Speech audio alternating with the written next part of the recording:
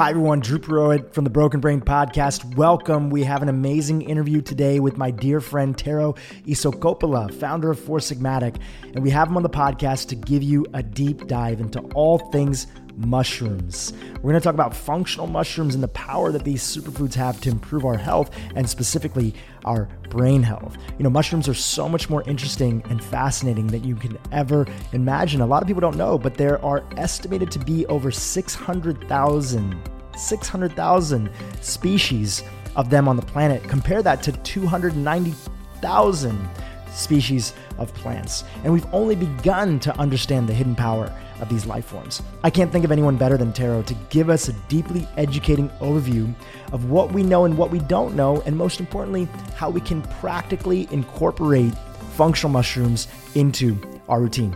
Okay, before I talk about some of the topics that we cover in this podcast, I'm going to ask you to stick it out till the end because we're going to be talking about Santa Claus. Yes, you heard that right. In honor of the holidays, Tero's also going to tell us the story of the true origins of where Santa Claus came from. It's so fascinating. You're not going to want to miss it. Okay, in addition to Santa Claus, here's some other topics that we cover in the podcast today. We talk about the difference between functional mushrooms and culinary mushrooms and when to use which ones and things that you have to look out for when it comes to choosing culinary mushrooms to cook with in your diet. Some of the research around mushrooms and which mushrooms have research on them to support cognitive function. We're going to talk about how mushrooms can improve our gut health. My hope is that by the end of this interview, you feel so much more versed in the topic of mushrooms and super excited to explore them as a category of foods in your routine. As always, thanks for listening to the podcast and tuning in. If you aren't subscribed, do subscribe via Spotify or iTunes or Google Play. You'll get alerted every time a new episode goes live. And if you want to give Dr. Hyman and I a little holiday gift, drop us a review on the Apple Podcast app by letting the world know how much you love Broken Brain. It would mean the world to us. Lastly, if you aren't following me on Instagram, pop over there. My name is Drew, DHRUPUROHIT.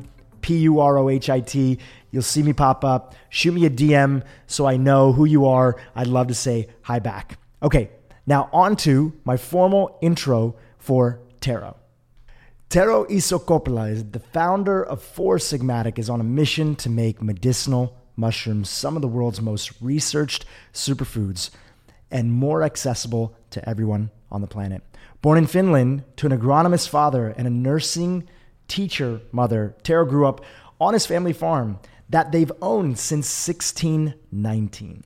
There, he foraged for mushrooms and other wild foods while learning about the natural food space at a very early age. Following his early education on the farm, Tero later completed a degree in chemistry and a certificate in plant-based nutrition from Cornell University. In 2006, he won a Finnish Innovation Award for discovering that the sought-after Japanese culinary matsutake mushroom also grew in Finland. Tero has lived in 8 countries on 3 separate continents, and he has a strong personal interest in health and wellness, which includes activities like making some pretty freaking amazing raw chocolate. Tero founded Four Sigmatic in 2012, and its products are now sold in over 25 countries. He's a reputable source on superfoods and an expert in natural medicine, and he's been a featured speaker at conferences like Summit Series, Wanderlust, Further Future, the Culinary Nutritional Conference, and WME. Tero was also chosen as one of the world's top 50 food activists by the Academy of Culinary Nutrition. Tero and Four Sigmatic have been featured prominently in media outlets like Vogue, W Magazine, Forbes, BuzzFeed, and many, many others. Now on to my interview with Tero. Take us back a little bit. You know, mushrooms are so fascinating, but I think the thing is that I don't know if high school did a great job of explaining how fascinating they are. No, probably not. Mushrooms existed on land even before plants did. Yes. By several 100 million years. Like, zoom out and give us the big picture elevator pitch on why mushrooms. Mushrooms or fungi are a kingdom. And there's few kingdoms. There are plants, animals, bacteria, fungi, and then there's various single-cell creatures, these kind of more primal forms of life. And when something is a kingdom, it means that they're incredibly vast. Think of how many types of plants there are in the world, and then multiply that with 6. And that's the amount of different types of mushrooms that there's estimated to be in the world. And we haven't obviously discovered all of them. And even the ones we've discovered, we're still learning more about the massively. And as you alluded to it, they were the first thing to come from the ocean to the dry land like 2.4 billion years ago. I've heard even some estimates say like 4 billion years ago or something. Well, that's when the Earth started, and then probably there was some sort of so scratch that. I'm definitely wrong with that. But it still means that over 1 billion, 1.3 billion years. Yeah, 1.3. I'm looking at my notes right here. 1.3 billion years ago. 5 billion years ago. Yeah. Mushrooms took over. Well, and then there's a whole school of things that they're not from planet Earth. Right. Which technically everything in life is not. We're all made out of various minerals and elements that come because of star exploded somewhere in another galaxy. So I guess it's true as well. But on planet Earth, they were the first thing to come from the ocean to dry land. And for over 1 billion years, they ate rocks. And that kind of takes me to why they're important for humans as well, is they had to eat something. And there's a significant difference between eating mushrooms and eating plants for health is just our DNA similarity. Mushrooms cannot produce their own food. They have to eat something to produce it, usually soil, trees, in this case, pretty extreme rocks. Same way as animals cannot produce their own food. They need external food sources, but plants can. Plants can produce food through photosynthesis. Mushrooms also breathe oxygen and expel CO2. Just like humans. Just like humans. Plants are the reverse. And there's multiple other similarities. And almost half of our DNA is similar to fungi. So actually, Animalia and fungi were same kingdoms back in the day. We're part of the same super kingdom. And because of this DNA similarity, it's a blessing and a curse. We're very prone to fungal diseases. Candida, molds in buildings. There's many forms of fungal illnesses, and a lot of them are bad for you. But at the same time, that's why fungal medicine is so bioavailable. It's estimated that roughly 40% of all pharmaceuticals utilize fungal medicine in part of them. Obviously, all pharmaceuticals are isolated or derived from nature and various sources, and about 40% of them utilize fungi because they're so bioavailable because of the DNA similarity. And penicillin is the drug that often gets referred. It's made from mole fungus, but there's many others. And actually, funny enough, to your earlier point about immune system, a lot of them are related to the immune system, either immunosuppressants for people who have autoimmune disorders, or obviously you mentioned cancer, when people have a passive immune response. So if somebody has cancer and they go through therapy, their immune system is very jeopardized. And that's often, like you said, that's what breaks the straw, so to say. And at one point in time, it's just fascinating, other couple things as I was like researching, people sometimes don't know, largest organism in the world that exists today is a fungus. Yeah. Tell us about it. It's a humongous fungus. Humongous fungus. That's the nickname. Yeah. There's a lot of dad jokes about mushrooms, by the way. So it's in Oregon. It's in a national park. It is part of a honey mushroom. So like with anything else, mushrooms are, or animals or plants or bacteria are in certain groups. And one of these honey mushrooms grows in Oregon. It's the world's oldest and largest organism. It's estimated to be 2,000 to 4,000 years old. So if you turn 50 or something, you should think you're a young creature. This guy has been around for quite a while. And it's about size of 20,000 basketball courts. So one mushroom, size of 20,000 basketball courts. And it keeps eating these trees, this national park. Like I said, mushrooms need to eat something. And that's why their role in nature is to recycle living organisms to other. So as the tree is dying, if you ever walk in the forest and see a dead tree, you will often find mushrooms growing from it. So what this does is just keeps eating those trees. And it's only 1 cell level thick. So if you look at your skin, and depending how you calculate your skin, you have, let's say, at least 3 layers in the skin. And this one organism is able to, with 1 cell level, has been able to survive 2,000 to 4,000 years. That's pretty magnificent. So it's incredible. It's incredible. Going back to the big picture on mushrooms, and why I wanted to start there is that people usually, if they don't have a background in mushrooms, they know a very limited range of culinary mushrooms. Yeah. But there's a whole other classification of medicinal mushrooms or mushrooms for health purposes. Give us, again, a big picture, cover some of the culinary stuff that people may be used to, but talk about this whole vast other world of just, name a few. Give us an idea of some of a few ones that are out there. So here comes the cliff notes here. Culinary mushrooms tend to grow on the ground. Medicinal mushrooms tend to grow on the trees. It's not black and white. There's exceptions, but this gives you a little bit of an idea. Culinary mushrooms tend to be ones that you can cut with a knife. And a lot of these more functional medicinal mushrooms, they would be more sturdy. You have to cook them like bone broth. I'll give a couple notable exceptions as well. So culinary mushrooms that are still good for you, maybe not only for health purposes, but flavors, morels, porcini, chanterelles. These mushrooms still have essential minerals and nutrients. You can get vitamin D, various B vitamins in them. There are antioxidants. There was a study from University of Pennsylvania's Department of Mycology that the porcini mushroom was the highest source of antioxidants from the foods they studied on that one. I think it was particularly high in glutathione, which obviously probably a lot of listeners important in the detox process. So many, like the master antioxidants, so to say. So these culinary mushrooms are good for you. They're okay for you, but you eat them mostly for culinary purposes. So again, chanterelles, porcini, bolides, and people morels, often associate truffles. them with like Asian cooking or more like ethnic or international cooking. And that's actually funny because most cultures around the world are mushroom friendly. Yeah. The one notable culture that is not mushroom friendly is Anglo-Saxon culture. Yeah. And there's two theories why that might be, but the British did not enjoy mushrooms. They originally did, but then they didn't.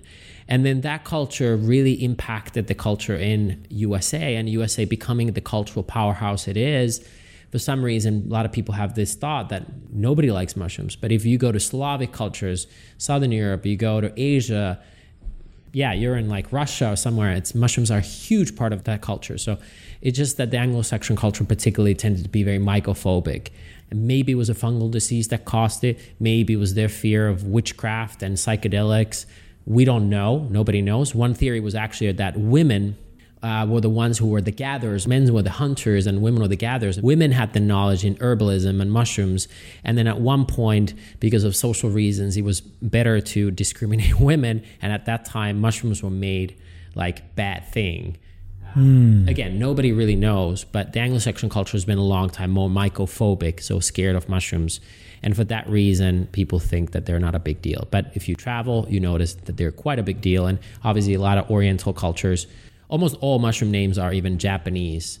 So the taki means mushroom in Japanese. So if you see shiitake, enokitake, matsutake, so that indicates it. But then they were part of the toolbox, the healing toolbox. Yeah, 100%.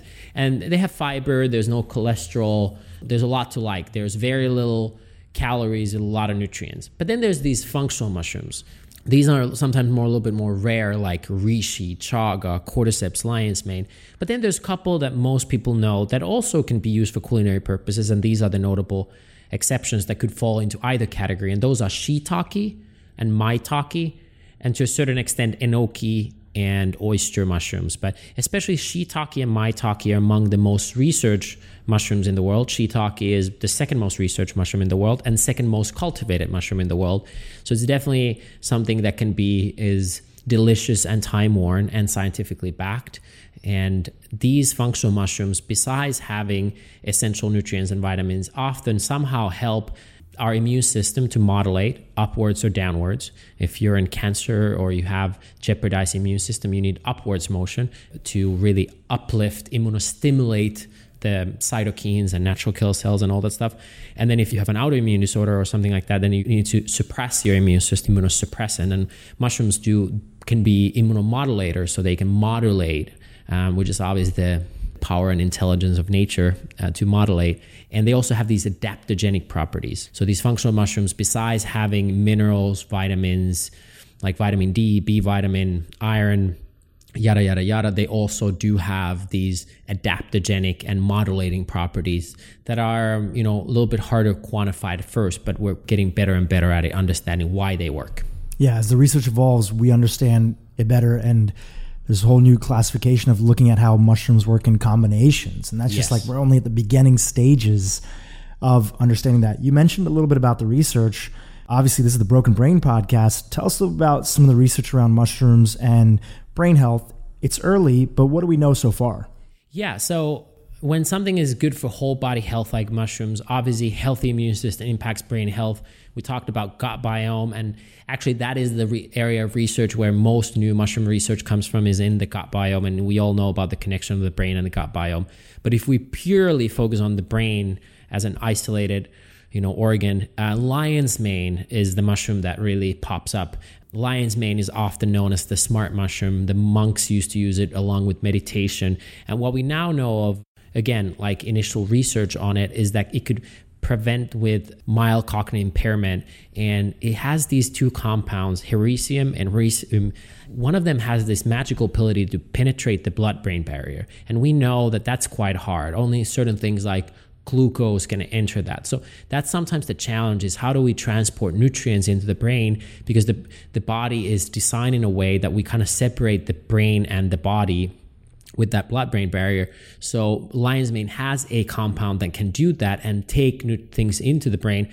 And the other compound has this ability, at least what we know of right now, is to help repair and regenerate nerve growth factors. That whole area of research on how those nerve growth factors can help with longevity, but also just everyday memory.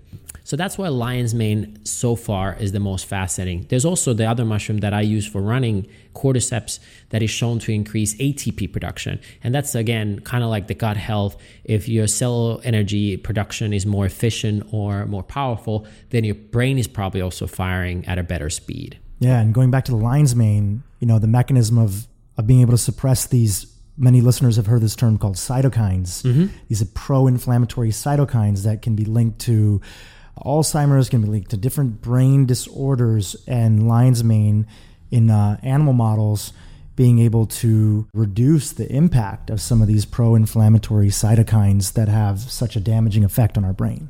Yeah, so almost all of the top medicinal mushrooms are antiviral, antibacterial, anti-inflammatory. So you mentioned cytokines as one of these internal factors of inflammation, or maybe they're markers. We don't yet know, which one was first, the chicken or the egg? But what we know is when those inflammation markers are high, that probably your brain is also not optimized. So what they can do is improve your gut biome, help lower inflammation, and these specific mushrooms like lion's mane or cordyceps can also be more specifically targeted the brain. The other one I want to note, though, is that for the brain function, a lot of the best herbs that I've seen, also just outside of mushrooms, that are used for cognitive function tend to also be things that calm your body. And again, this is more anecdotal, but I've noticed that if I go to the Amazon or if I go to China or Russia and I look at what are the things that are used for brain cognitive function, they also tend to be things that somehow modulate stress. So I come from the Nordic countries, and one of our top 5 superfoods is rhodiola rosea, which the Vikings took before going to battle.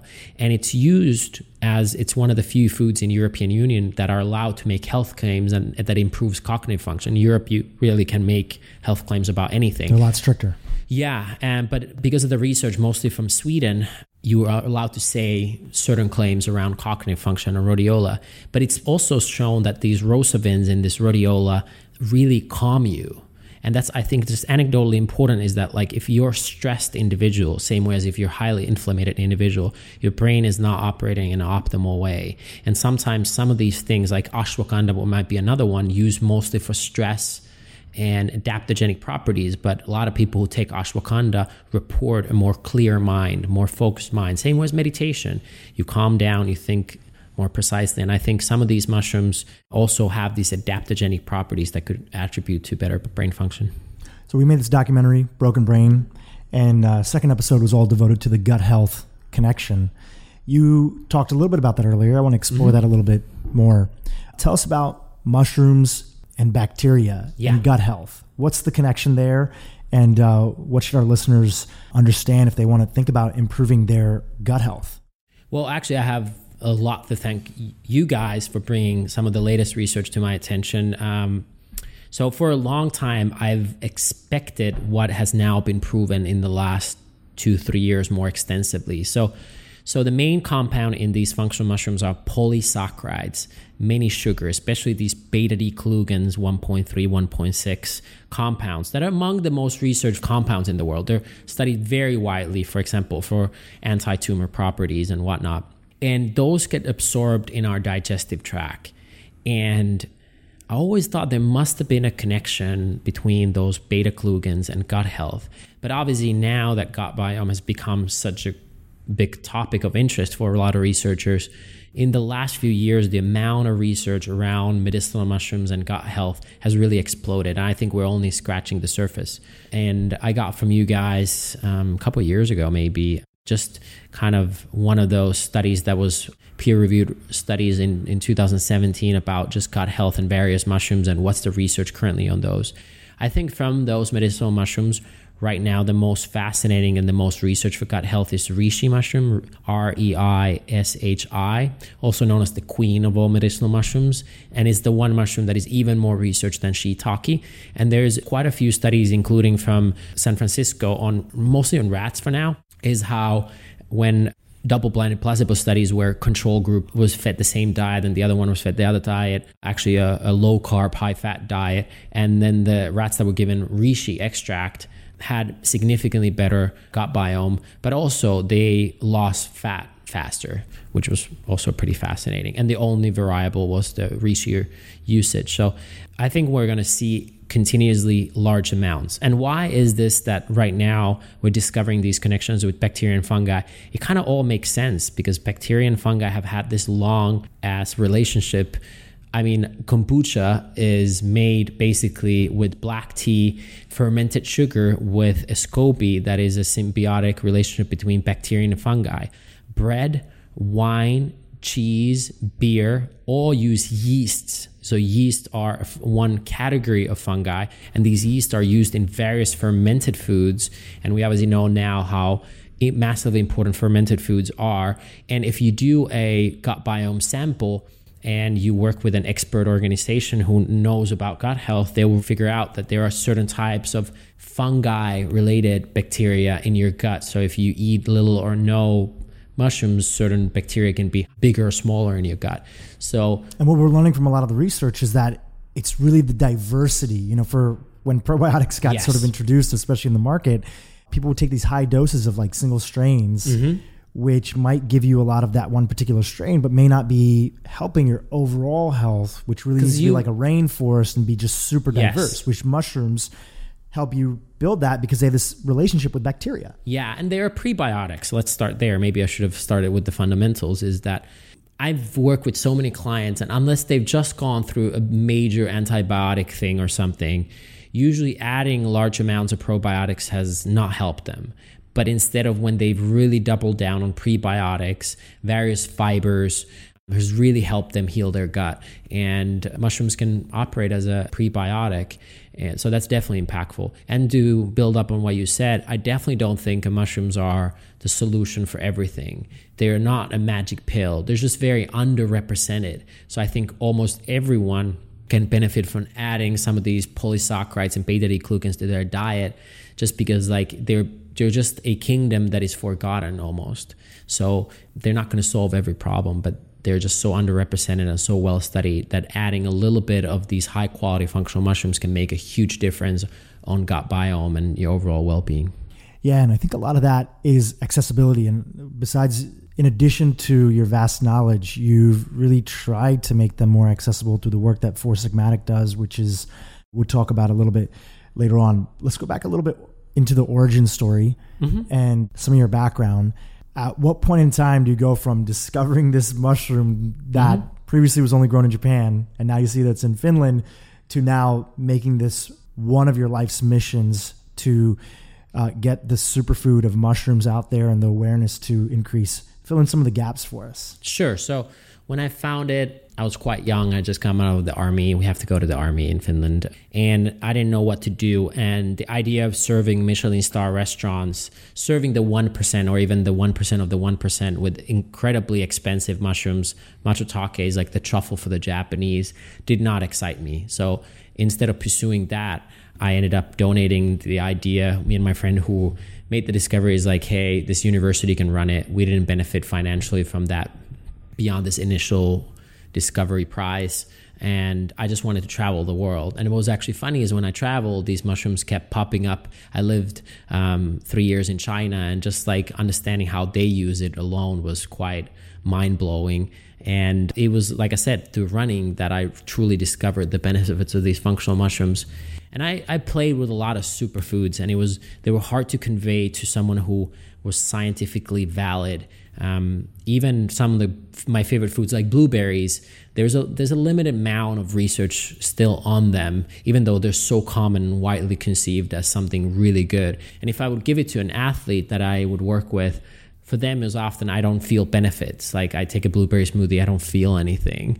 So they didn't really buy into it. So what was cool about mushrooms is that a lot of the people that I gave mushrooms to felt it quite instantaneously and got that immediate feedback that there's something happening in my body. And these were just people that you were helping, like with their performance? Yeah, were you coaching them? Pretty much exclusively professional athletes, Olympic athletes, and their performance. And you were a coach? You were a sort of a Sherpa? Yeah, no. Nutrition? Nutrition, none of the exercise. But I was, because of my passion with performance and basically what I studied kind of randomly, I played soccer growing up and whatnot. And I had a few friends who became professionals. And it's actually kind of the myth about professional athletes. If you see a professional athlete advertising a health product, obviously there's exceptions, but oftentimes they have no clue. You know, athletes often know less about nutrition than the average person. So they really needed help. And I was for many years helping professional athletes with nutrition. So, and in that world, I just saw how important it is to have something that gives quite immediate feedback. And that's what a lot of these mushrooms did. And I also saw a few of my friends who had dedicated their life to educating people about health really gain massive traction that didn't exist before. Because when I made this discovery well over 10 years ago, there was no blogs really. There was not a lot of social media. Yeah, like Facebook had just launched and there was not really a way to get the word out. So the information about what's healthy was dominated by large governmental organizations, few lobbyists, big food companies, so big food, lobby, government, and very few radical ideas. It was hard to introduce radical ideas to the society. It was very conventional. And just the progress we've seen in the last 10 years would have not been possible without the internet. And first, if you wanted to find it, you'd have to go to some random health food store and they have a little tiny book section and maybe you'll get a couple books over there if you're lucky. Yeah. Oh my God. I think we both have gone through the most odd websites and conferences to find the knowledge of everything, because there was not a great place to go. And first through blogs and then later through social media. And now obviously podcast is blowing it up even more. I just saw that there's an opportunity to educate. So I had hope that I didn't have before. Before I didn't have hope. I didn't believe that a guy from a small town of, a few hundred people in my village in middle of nowhere, Finland, in the middle of snow could make an impact and dent in the world how people eat. But internet showed me that there's a way and there's a path. And that's when I really started. And I didn't start to set up a mushroom company per se. I wanted to create a company that served whole foods, the most nutrient-dense whole foods in the world. And I mean, still we do other things than mushrooms as well. But really initially I was looking at what are the biggest problems in global health. And I came to a few solutions. One was actually gut health. And then the other one was hormonal imbalance, and the other one was immune system. And then when I started listing out what are the solutions in the whole food world that could help with all of these things, mushrooms was the one thing that ticked all three buckets. And that's where the bigger focus came from. But I'm an equal believer in other nutrient-dense foods, from lemon to turmeric and from cinnamon to coconut. But the challenge again with mushrooms is that they just were not being represented. Yes, so the education was definitely a problem, but there's also been a lot of great mycologists, like a lot of people have heard of Paul Stamets. So I feel like, at least as an entrepreneur, my hat on, education is not enough. Education is the first step, but it's not enough, because there are a lot of people that know that they should exercise, but they don't exercise, right? There's a lot of people they know they should drink more water, but they don't drink more water. And you know this from your previous venture, is like, you need more than just that this is a good thing. You need something actionable, right? Yeah, you got to make it at least straightforward for people. Yes. to get started. And mushrooms, unfortunately, don't taste great, like for an average person. I think they taste great, but for a lot of people, either the umami flavor or the super earthy, bitter flavor that some of these functional mushrooms have is not convenient. And also, you shouldn't eat mushrooms raw. You need to process them somehow, either cooking them and putting them on soups, or in these more medicinal mushrooms, you have to cook them like bone broth. It might be a multi-day process to prepare them. So people are not willing to spend a couple of days on doing a chaga decoction and dual extraction, and then it ends up tasting like dirt. So the important was that not just to educate, but figure out how to do the extraction process correctly for consumers and make it taste delicious or yummy enough. And one of the first tricks I had was I was just looking at all the things that are bitter that people enjoy, and really came down to two things: chocolate and coffee. Those are two bitters that we have on a regular basis. And I set to make beverages that taste good and they're bitter, but bitter in a way that people love. And I can hide these medicinal mushrooms in them. Yeah, and they're great. And you have a lot of fans out there. A lot of people who know Tim Ferriss know that he's a big fan of your product, and many other people, myself, Dr. Hyman. We've given them out to friends on many occasions, and I'm not an investor in the company. I have no financial benefit from you guys doing well, just a fan.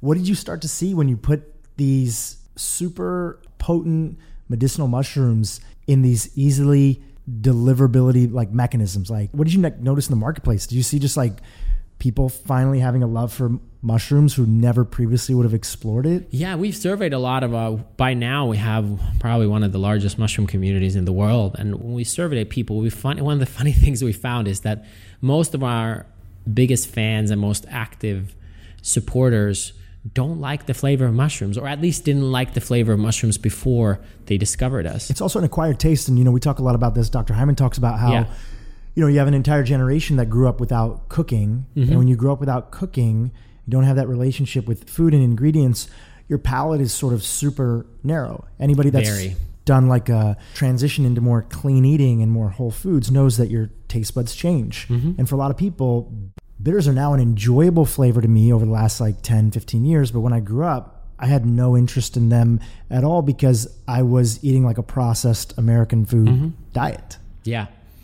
Yeah, definitely that was a challenge. But what we've at least hopefully partially accomplished is that a lot of people who didn't like bitters are now active consumers of Four Sigmatic products, because just finding the right way, the right palatability of those bitters, and then making it super accessible. So to answer your question, I've seen a lot of people who hate mushroom flavor, and I'm saying hate because they told us that they hate mushroom flavors, and they now today consume mushrooms almost daily. I've also seen people who are not into health, that have not, drank the Kool-Aid and a lot of other health things, embrace the mushroom packets and the convenience that they have. And just the feedback of that is pretty encouraging, because, I didn't set the company to move people from users of brand A to us. I made so that people who've never consumed reishi or lion's mane or chaga or whatever, to have them an easier way to try it and feel it on their body. And I just believe that once they try it, they're going to be hooked on it. So, you mentioned something earlier. Of course, mushrooms are just part of an ecosystem of a healthy diet and other medicinal things that we can bring in, ancient medicine. Are there any people that should avoid certain types of mushrooms? Sometimes you hear in Chinese medicine or like in acupuncture, sometimes people say, if somebody has a damp spleen, or there's different sort of thoughts that are out there. Of course, you're not a practitioner, but you have a lot of knowledge over the years. Yeah. You're friends with a lot of people. Anybody that should avoid certain mushrooms with health issues that they're dealing with? Of course. When something is a kingdom, like I said, there's a lot of good things and bad things. For example, I'm not a big supporter of butter mushrooms. I think you shouldn't eat them if you have candida. And even if you have candida, I'm not really sure that that's something you should add to your diet. And those are the little white button mushrooms you see at Whole Foods and other places. Yeah, exactly. Yeah. So I'm not the biggest fan of those. I think when something is a kingdom, you really have to understand the diversity that brings. And even let's assume some of the more healthier mushrooms, there are some exceptions. Generally, they're a food. They're not a supplement. So they're quite widely accepted. But for example, if you're pregnant, you should really talk to your physician about what adaptogens you should consume. Should you have ginseng and maca and ashwagandha? But the same way, should you have reishi, chaga, cordyceps? I mean, a lot of our customers who've been pregnant have enjoyed reishi mushroom quite widely, but nevertheless, I would recommend everybody who is, for example, pregnant to talk with their practitioner. So a lot of commercially available mushroom products are made and grown on grains, even though they, in their natural habitat, grow on trees. And when just for ease of use and scale and everything like that. Yeah, and that's not necessarily a good thing. For example, mushrooms are the fruiting bodies. So the conventional mushroom shape, that's called the fruiting body. And when they're grown in these grains, they're grown using their rooting system, the mycelium. And without making this too complicated for the listeners, the conventional use over to indigenous people, animals, is always been on the fruiting bodies. And the fruiting bodies don't have any starches. But when they're grown using the mycelium and the grains, then the starches are there. And some people, obviously, from gut health and sensitivity, some people don't handle those starches that well and grains that well. So they can cause various issues over the years. So it's almost like the difference between farmed fish and wild fish. Very similarly. Grass-fed beef and corn-fed beef. Yeah, and even the studies on the amount of beta-glucans or polysaccharides in these products could vary from 2% in these grain-grown products to 30-40% in wild-grown or log-grown products. So there's big difference. But to answer your original question, are there people who should avoid mushrooms? The answer is yes. There are many kinds of mushrooms. Some are poisonous and lethal. So first know what you're getting. And then once you find the right variety, so you're like, hey, I want to have lion's mane. Hey, I want to have reishi. Then know the quality that you're consuming. But this strategy should be applied to anything, not just mushrooms. But I guess the one main disclaimer is if you're pregnant, then talk to your physician. Or if you're on pharmaceuticals, anticoagulants, these are natural, almost nature's antibiotics. So if you're already on synthetic antibiotic, then really consult your physician, because there's a lot of similar, you might get double dosed or it might counteract. So if you're on blood thinners or anticoagulants. So besides the fact that they're grown on grain, a lot of these commercialized mushrooms that you get out in different places, is the other reason you're avoiding them mold? Is there like a mold issue with like storage and other things like that? Here's the cosmic giggle that is sometimes very hard for me to explain to someone who is a very reductionist person. But you have to really be worried about mushrooms in mushrooms. And the cosmic giggle is that in nature, mushrooms fight mushrooms. And in this case, what I mean is that you have these healthy mushrooms, these be it functional or culinary, that you want to consume. You want to eat a chanterelle, you want to eat a reishi, but then they have molds. We talked early on, there's bad kinds of mushrooms, and the molds attack the fungi. And when the mushroom is fresh, the reishi or chanterelle might be able to fight this mold. Right. But once it's harvested and it's no longer connected to its rooting system, it might not anymore able to do that. So when you buy mushroom products, if you have the opportunity to choose and you aim for the best quality, you should look at products that are either tested for mycotoxins that can exist in coffee, grains, cacao, but also mushrooms. So you know that you get the right kind of mushrooms without the molds. Mycotoxins are the poisons that these mold spores put out to destroy other bacteria and fungus around them. Yes, they're the bad hombres. They're the bad mushrooms within mushrooms or other plants. And so, yes, you not only need to know the variety, you also need to know the quality and purity of them. Which you and I have been around in the early days of the superfood movement and that sort of thing. And I remember a lot of people having reactions to what you would think on the surface would be these very healthy superfoods that were coming often from South America, Central America. They were easier, they're more plentiful over there. These companies that would order in small batches, but didn't necessarily have the finances to test for the level of mold or mycotoxins. And people would have things like spirulina. Yeah. And there'd be a ton of mold in there and they'd have like a reaction, but didn't know what it was. You know, just one of the reasons that I'm just happy that companies like yourself are growing and are bigger is that we have the ability to actually test and make sure that the purity is still there on some of these products that we know can be beneficial and are not contaminated. Yeah, and I think one of the best decisions we made a while back was to do what is called positive release. And it's actually very few companies do that and very few retailers request it. Funny enough, only of the retailers I know, Costco is the only one who requests all their brands to positive release. Positive release means that before the product leaves the manufacturing site. Like, for example, we manufacture in Utah. So we get cacao from Ecuador and whatever, all these ingredients to come there, and we produce it. We test the ingredients before they arrive, but we also test the finalized product, and it's sent to a third-party lab. We use a lab called Eurofins, and it goes there, and until they get released, and they don't know what it is, it's all coded, and they're saying like, okay, here's the markers. If the markers don't come clean, it never leaves the warehouse, the manufacturing facility. So it's never in distribution. And because FDA, for example, operates on an aftermarket policy, and most brands only spot test, blind test like randomly, or they test every few batches, or they test when it's already on the market.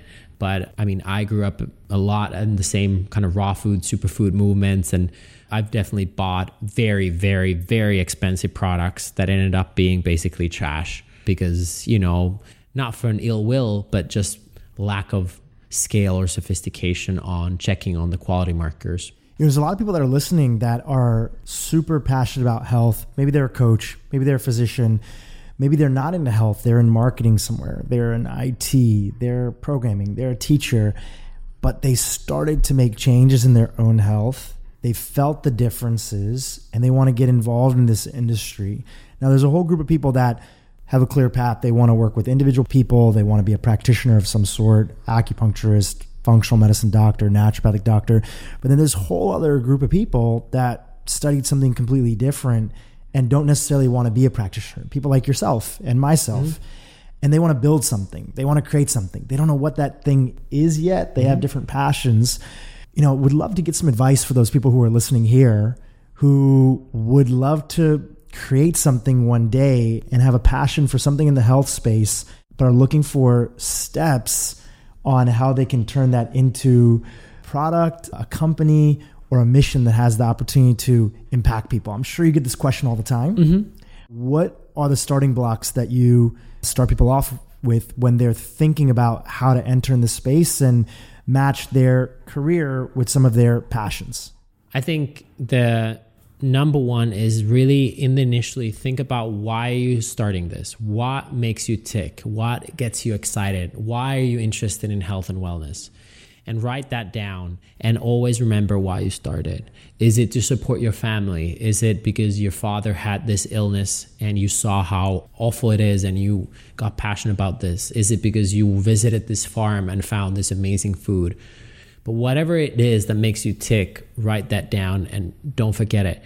This industry is right now going through a massive shift in the best way possible. Large food companies are struggling. They're losing market cap for young, transparent companies. And you could start a product or service that will disrupt how these massive giant companies operate. And along the way, you have to learn and adjust many ways. But I think it's important that you always remember why you started. And that should be the step one. The other thing is... because at some point in time, there's going to be an intersection, especially in the health world, and especially with products, where you could do things for purely profit. Yes. Or for the right reasons. Yeah. I mean, money is definitely an amplifier of positive, or maybe not as positive. But also, you don't build a company that really supports what you're doing. Sometimes, if it's successful, if it's not successful... initially, it's easy to get caught up in all kinds of minutia and really figure out why are you doing this versus don't be them, be you. And I highly recommend it. And I think it's more important now that there's so many transitions happening in the industry and in health and wellness that there's a lot of opportunities, but there's also a lot of noise. So by knowing more what you want, you will prevent that noise and really follow your internal signals. The other thing I recommend is really finding a mentor or having just the understanding that you will not initially know how this is done. And I grew up on a farm and my mom taught nutrition and yada, yada, yada. But this industry has so many technical things, legal factors and other things that will take a long time to figure out, and just have the humility that you're almost like at grade one. If you've never done this before, find a mentor, go work with someone you respect or who has a good reputation, learn from them and grow kind of day by day. I can't even count how many times somebody has come because they have a muffin and all their neighbors love their muffin and they're like, oh, it's this healthy sugar-free muffin. Everybody goes crazy over it. I'm going to start making these muffins and I'm going to sell them. And they have no clue what they're putting themselves out to, which is great because the naive energy and passion is really what excites me and everyone else. But at the same time, like, hey, you can't produce food at your home. Like, you need to have a facility, you need to have food safety, you gotta educate yourself for heavy metals and E. coli and insurances and so many other things. So find a mentor or mentors or work with someone who you respect and you can learn from, and have the patience that it might take a few years. You might have to get from elementary school to middle school before like you really start seeing results. Which might mean not starting your own company. It might just mean going and working for somebody else so that you can learn. Yes. Right? It's totally possible. Like, there's this sort of obsession right now with people wanting to just immediately go and launch their idea, because I think we see Shark Tank, we see a lot of signs of it. It's very sexy. But there's no shame in just going and working for somebody else to learn. But and I also seen, unfortunately, a lot of people with the right intention to launch a brand, but without absolutely no clue what they're doing. And then something happens, they get sued or something. There's quality error, or they lose all their money and savings because they didn't think of X, Y, Z. And then that hurts their reputation, their financial situation. So actually, it might be more make sense to not start your own company. But if you're absolutely drawn to do that, just have the patience, the humility, and figure out a way how you can get information. People who've been there and done that. Your passion and vision should come from you. That's why step one is know why you started. But there's a lot of knowledge within the industry that you need to know, and that there's no school for it. So that's why you need to figure out a way. School is picking up a phone and being able to call a friend, but you got to build that community. You have to build that community of other like-minded people that have been in this space, mentors, other entrepreneurs, people that can guide you regardless of what it is that you're trying to do. So one of our Canadian distributors, this sweet family, and they used to be in the automobile industry, and they used to have factories where they produced various parts for cars, and they were passionate because their own health reasons about actually raw food, and they would go to Expo West years and years ago, and they ended up finding this small plant-based protein brand that then later blew up, and it's a beautiful story. But the guy, it's a married couple, and the man often says is that the worst client that he now has in the health food circle is nicer than the best client that he used to have in manufacturing back in the day. And that just means that this is also a very warm industry. So if you're just not afraid to pick up the phone, call someone, meet people, take your time, and like honestly and earnestly build those connections, those deep connections, it will be quite easy in this industry compared to many others. So I think a lot of people want the same thing here, help people live healthier, be more vibrant. There's a lot of quote unquote good vibes. Obviously, take care of yourself. But at the same time, I feel like getting help in this industry is quite easy. I want to talk about Santa. Sure. Yeah. I have a book in front of me over here that you kindly sent over. And I was lucky enough to hear your talk that you gave at a friend of ours' house. Yeah. At something that our friends Craig and Sarah host called Rising Glen. And you gave a little preview of what was to come in this book. And the book's called Santa Sold Shrooms. Tell us why Santa sold shrooms, and about this story about the most famous person in the world that hardly anybody knows. Yeah, I'll start with the last one. I think arguably Santa Claus is the world's most famous person. He's famous beyond any religion or culture. You can go to Asia, you can go to Africa. They know Santa. Santa is a famous character, but very few people know how Santa Claus became a Santa who sells sugar water. He didn't start by selling sugar water. Coca-Cola didn't invent it. A lot of people think, oh, it's St. Nicholas, who's from Germany, but that's quite incorrect. St. Nicholas was actually from Turkey. And the story came to America through the Dutch. Dutch got it from the Germans got it from the Italians. Italians stole the grave of St. Nicholas. The Turkish got the story from the Slavic people, and the Slavic people got the story from where almost all great stories come from indigenous people. And these indigenous people, in this particular case, are called the Sami. And by the way, there's no reindeers in Turkey, but the Sami are known as the reindeer people, and they are the ones who've been herding these caribou-like deer in very cold climates in a place called Lapland above the Arctic Circle. And Sana's story is quite magical, and the Sami traditions explain why Sana comes from the chimney. Why do we have red ornaments on the trees? Why do we have presents under the tree or on top of a fireplace? And the Sana salt shrooms just tells a story about a 10-year-old little girl whose father tells a bedtime story, and through this bedtime story, she discovers more about the history of Sana. And I think this is just important, not just for the Christmas part, but it's also important that we often forget all our major holidays. Why is Thanksgiving celebrated, or Easter, or Halloween, or people? My absolute pet peeve is probably Cinco de Mayo, when people yell Happy Mexican Independence Day, even though it's not even Mexican Independence Day. It's quite the opposite. So I was compelled to write this book because the Sami are part of my lineage. They live in Lapland, is in northern Finland. And I've been telling this story in various events for a long time, and I've just felt the time was right. And there is a magical mushroom. It's called Amanita muscaria that ties into the story. Amanita muscaria is arguably the most famous mushroom in the world, but nobody knows that it's called Amanita muscaria, but they've seen it a million times over. Just to give a couple examples, if you type a mushroom emoji on your phone, you're typing in Amanita. If you see Super Mario Collector mushroom, that's Amanita. If you see Disney movies or Alice in the Wonderland, it's Amanita. And it's a legal mushroom, but it's part poisonous, part psychedelic, but it's quite incredible. And it also impacts the brain in many fascinating ways. But it's unlike the other magic mushrooms. It's not illegal anywhere in the US except Louisiana, and that's a whole nother story for that. But all the other states, that mushroom is completely legal. And and Santa Claus used to take that mushroom. And give us a little bit of a preview of some of these things that have become so commercialized that we've known to think of as Santa and ornaments and this idea. Just give us a little bit of a preview of this story that this father's telling his daughter. Well, Christmas aligns based on the old calendar with winter solstice, so middle of the winter. So for the indigenous people, often the sun and the moon and the stars were a big part. And in this case, in northern and Lapland, there was in winter solstice, there's only like an hour of sunshine a day. And in the summer solstice or midsummer, there's 24 hours of sunlight. And so there was this ceremony that was held during winter solstice, and Santa Claus would come with its reindeers. Reindeer is one of the first domesticated mammals, and he would arrive to these families in these villages.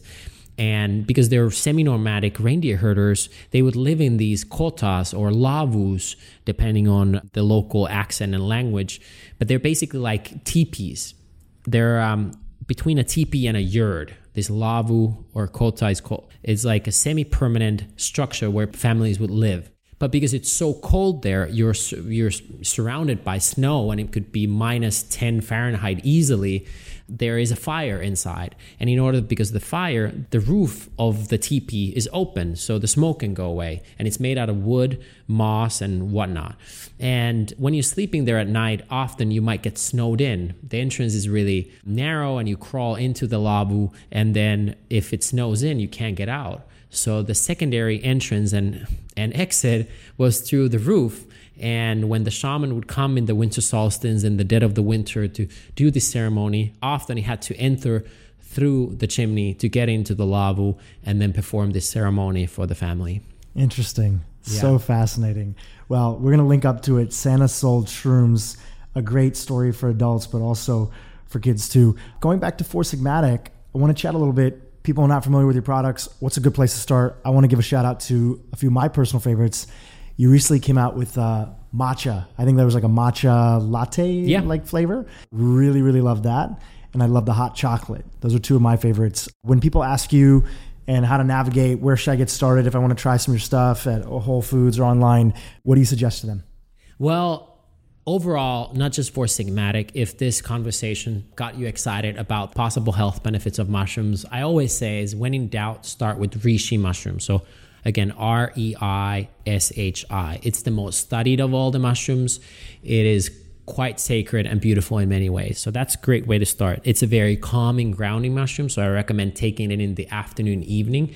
The hot chocolate you refer to is a stress-reducing hot chocolate with reishi mushroom. So that's a great one. We also have a new chai latte. It's a paleo and vegan latte made with coconut milk, and it has no caffeine. Normally chai, as you know, is like a tea beverage made into a black tea, but this one is made into mushrooms, so there's no caffeine in it. But those are quite delicious. And as far as flavor, if you're worried about what's the flavor of mushrooms and how to benefit, the coffees are very, very popular. And they don't have actual coffee in them. They're just called coffee. Yeah, there's both. Like we originally started with all caffeine-free products, but now we make caffeine-free. Then we make almost like a tea that has 40 to 50 milligrams of caffeine. So that would equal to a cup of green tea. And then we actually now have 2 products with a full dose of caffeine, just because when we originally started serving non-caffeine products, people actually wanted the caffeine. They wanted the caffeine. Part of the American culture, and I guess Finnish as well.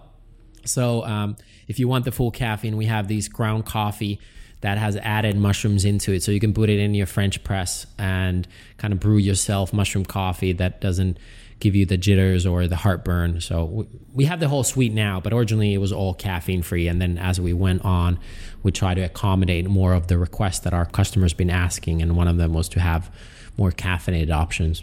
I want to talk about your other book in a second that you wrote before Send By the way, Shrooms. Mark wrote a foreword for that. I was going to mention that. We'll get to that in a second. Going back to our conversation previously on entrepreneurship and building and things like that, for anybody who's listening that's been inspired by what you've done or has been inspired by past guests and are just thinking I want to build something one day. I want to maybe make a difference in the health world and see if I can align that with my career. Any books or podcasts or things that you recommend to people when they're starting off thinking about entrepreneurship or leadership or building companies?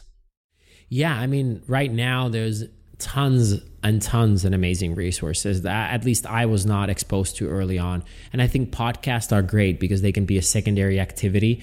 So definitely we all relate to slightly different personalities and people.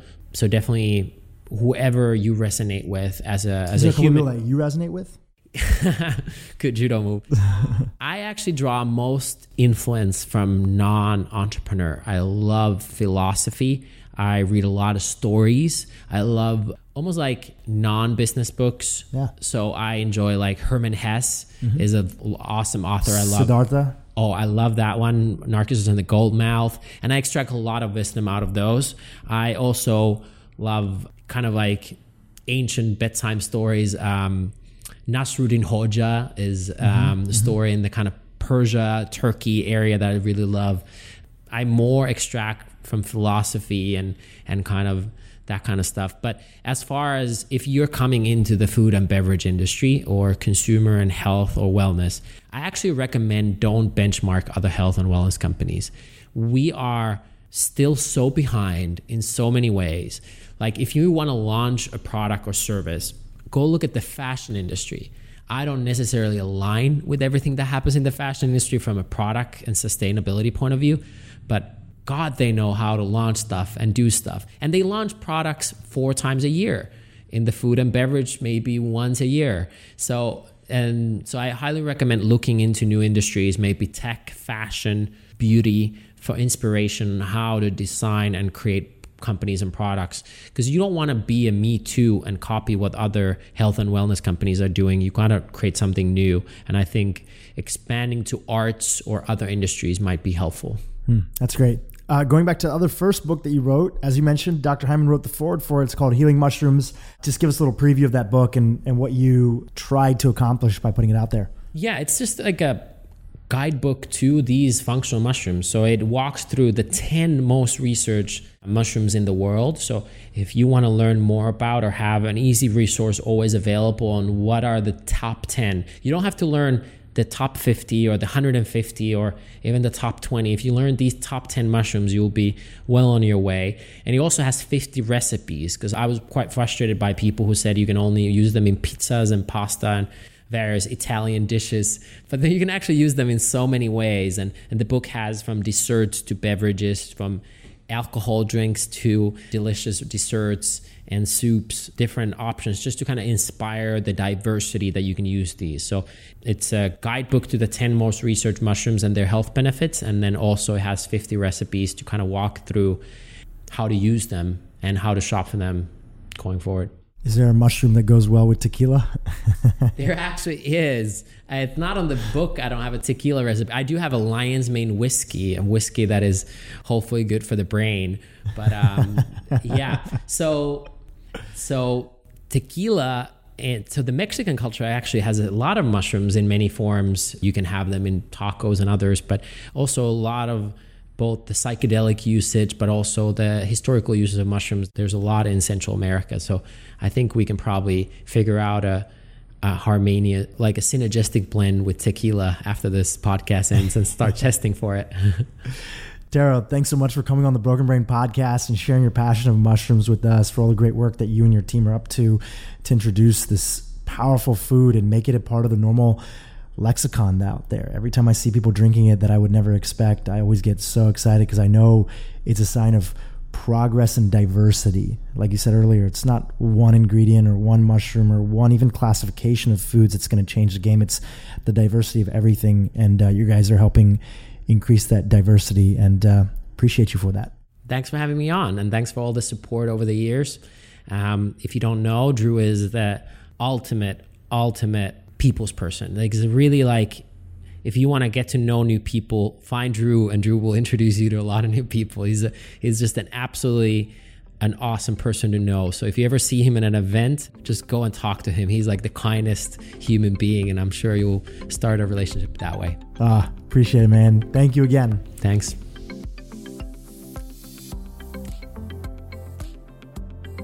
Hi, everyone. I hope you enjoyed the interview. Just a reminder, this podcast is for educational purposes only.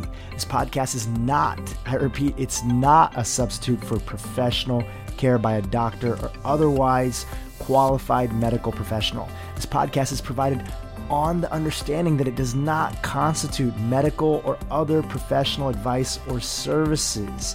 If you're looking for help in your journey, seek out a qualified medical practitioner. If you're looking for a functional medicine practitioner, you can visit ifm.org and search their Find a Provider database. It's important that you have somebody in your corner that's qualified, that's trained, that's a licensed healthcare practitioner helping you make changes, especially when it comes to your health.